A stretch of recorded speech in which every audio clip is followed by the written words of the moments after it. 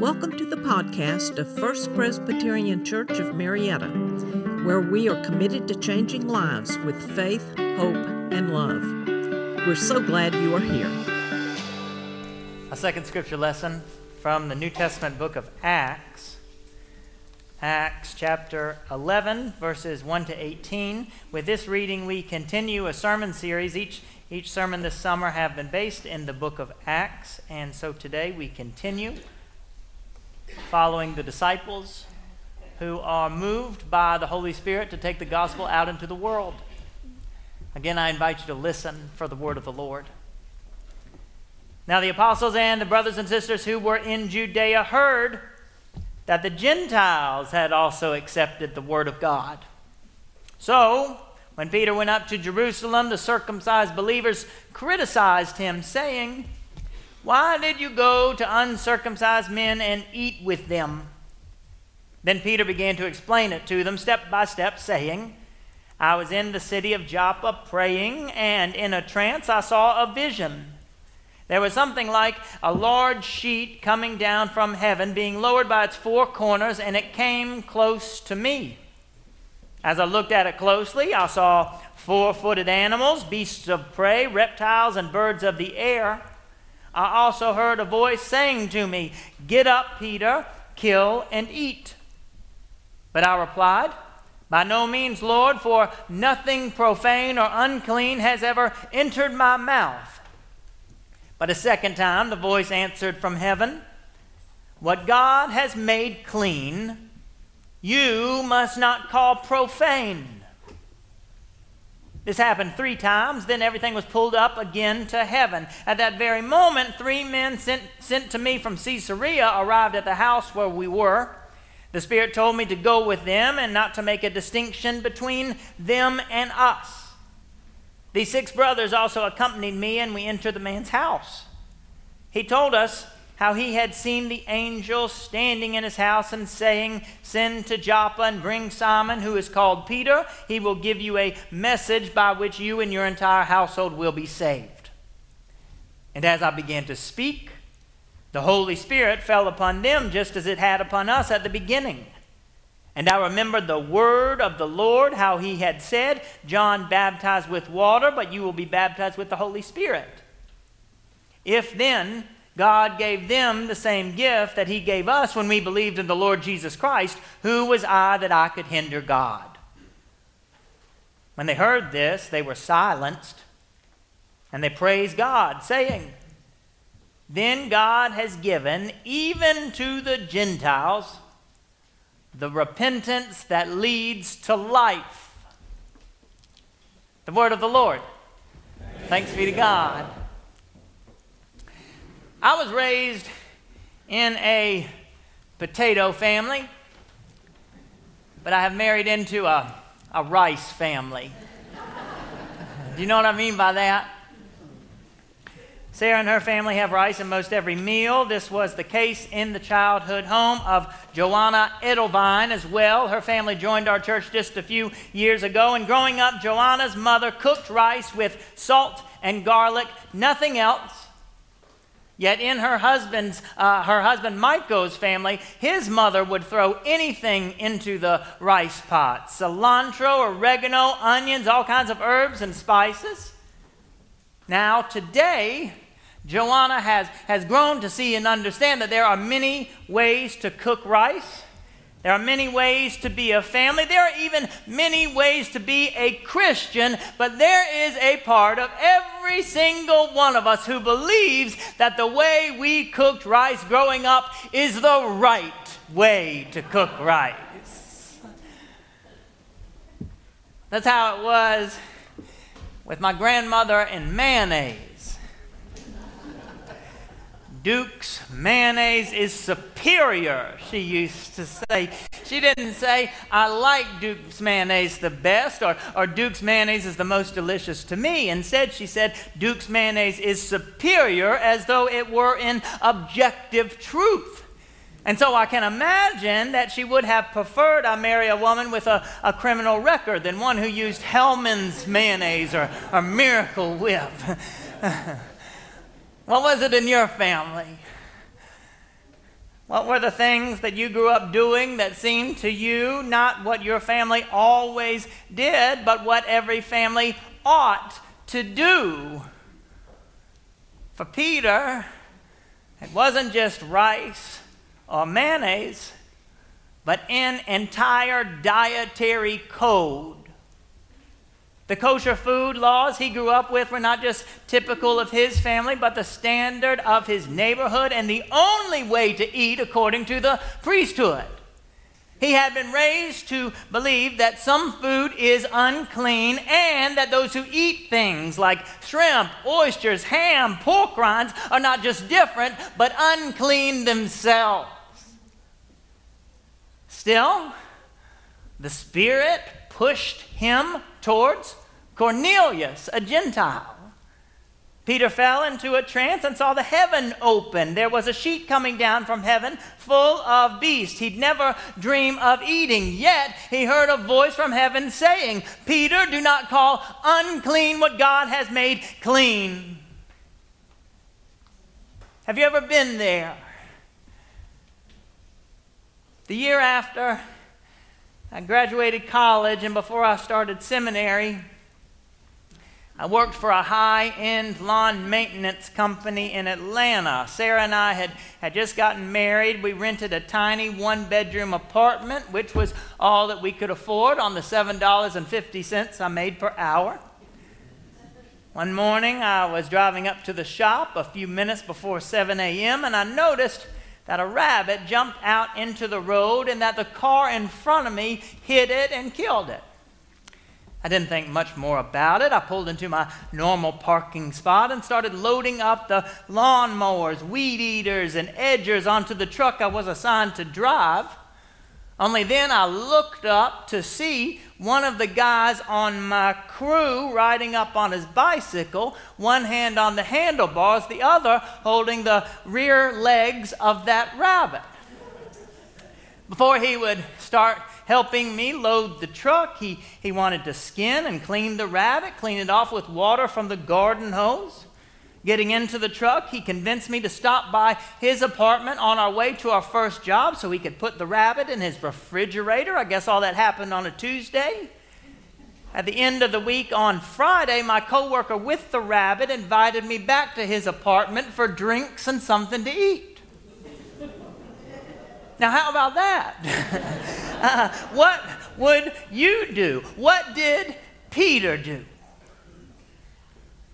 Cornelius called together his relatives and close friends and was expecting Peter to come. Would Peter go? Cornelius ate things that Peter had never thought about eating. Hedgehogs, for example, spread across Western Europe because Roman soldiers like Cornelius ate them and brought them during the military campaigns. Yet Scripture tells us that Cornelius was a devout man who feared God with all his household. He gave alms to the people and prayed constantly to God. Peter wouldn't have known any of that. All that Peter knew was that centurions had occupied his homeland.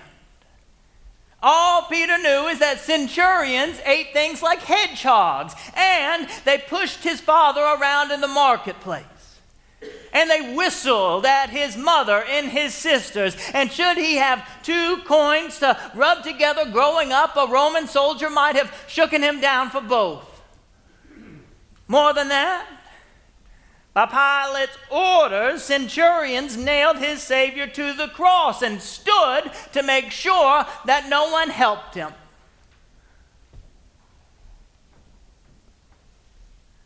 What are we to say about these things? Peter didn't know that Cornelius and his kind of people were also standing there when Jesus said, "Father, into your hands I commend my spirit."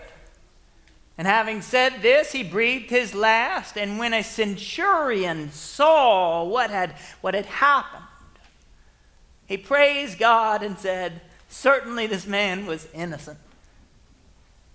Did Peter hear the centurion say that? I doubt it.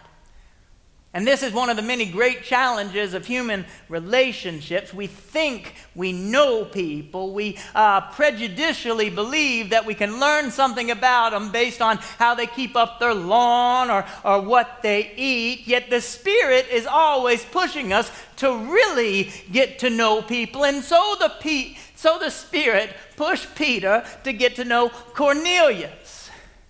It is another example of what Mariella Nunn used to say, that the Lord often works in mischievous ways. Did y'all ever hear her say that? For the Spirit is always pushing us out of our comfort zones, beyond our prejudices, and towards those we think we don't have anything in common with, to find out that we do. When I accepted the invitation to eat rabbit tacos with my lawn maintenance friend, that's about what happened. That day we just had steak tacos. They had eaten the rabbit earlier in the week. But as we shared a meal, my co-worker and the group of guys he lived with, as we broke bread together, you can imagine what happened to me. My eyes were opened, not to what was different, but to what was exactly the same. That we all had the same dreams, that we all loved our families, that we all had the same hopes. That day and every other time those guys invited me over, we just laughed and we told stories. One afternoon, I invited that crew over to our apartment. And one said in Spanish something I couldn't quite understand. I asked another to translate, and he told me that what this man was saying was, "I've never been in a white person's house before. I've been in their yard, but I've never been in their house." That was a sacred moment for me.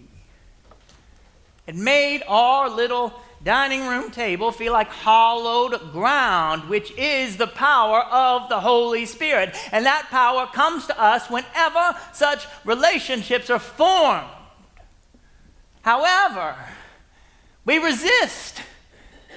In our first scripture lesson, Jonah didn't want to go to Nineveh. In our second scripture lesson, when Peter went up to Jerusalem, the circumcised believers criticized him, saying, "Why do you go to uncircumcised men to eat with them?" Peter was criticized for this. It doesn't sound very much to me like the way we ought to remember Jesus, who was known to eat with tax collectors and sinners. No, this sounds more like the middle school cafeteria, or the first bus ride of Forrest Gump, row after row of half-empty seats, yet you can't sit here, is all that he heard. Therefore, I call on you to think about the sacred power of the dinner table today. For when bread is broken, bridges are built. Relationships form, and people who think they are different from each other find out what all they have in common, and find out that what they have in common matters far more than what divides them. I also ask you to imagine if the Church of Jesus Christ were defined not by her members' words or support of political policy, but by gracious dinner invitations and amazing relationships built over social divides. And we've been talking about food today, but food does much more than feed the body. So in our world today, as the news focuses our attention on what makes us different, and how those on the other side from us are not just wrong in their opinions, but unclean, unlovable, wrong in body, wrong in soul, I call on you to preach a different sermon than the one you hear on the news.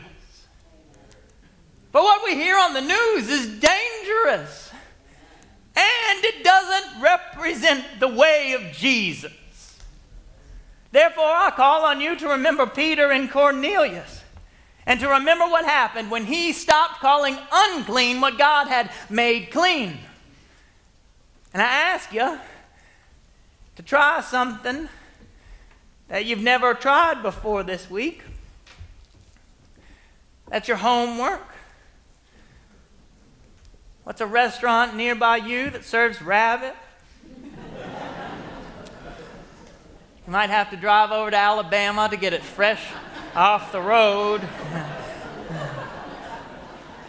But I guarantee you there is a place close to your home that serves a different kind of food than the food that you're used to eating. Might be served by people who look a little different than the kind of people you're used to eating with.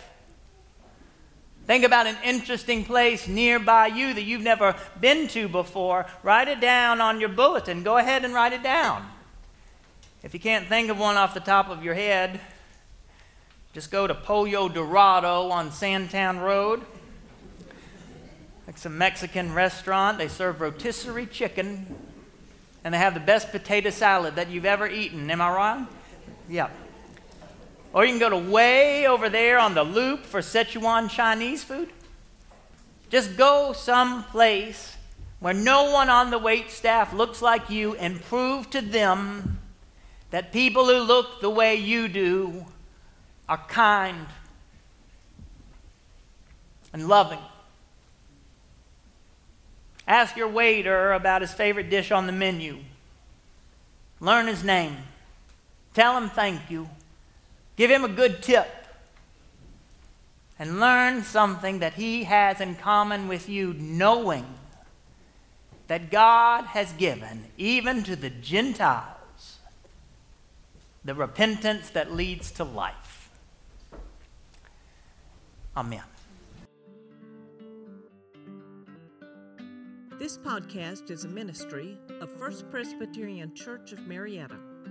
Come join us Sundays at 189 Church Street, Marietta, Georgia, or visit us online at fpcmarietta.org.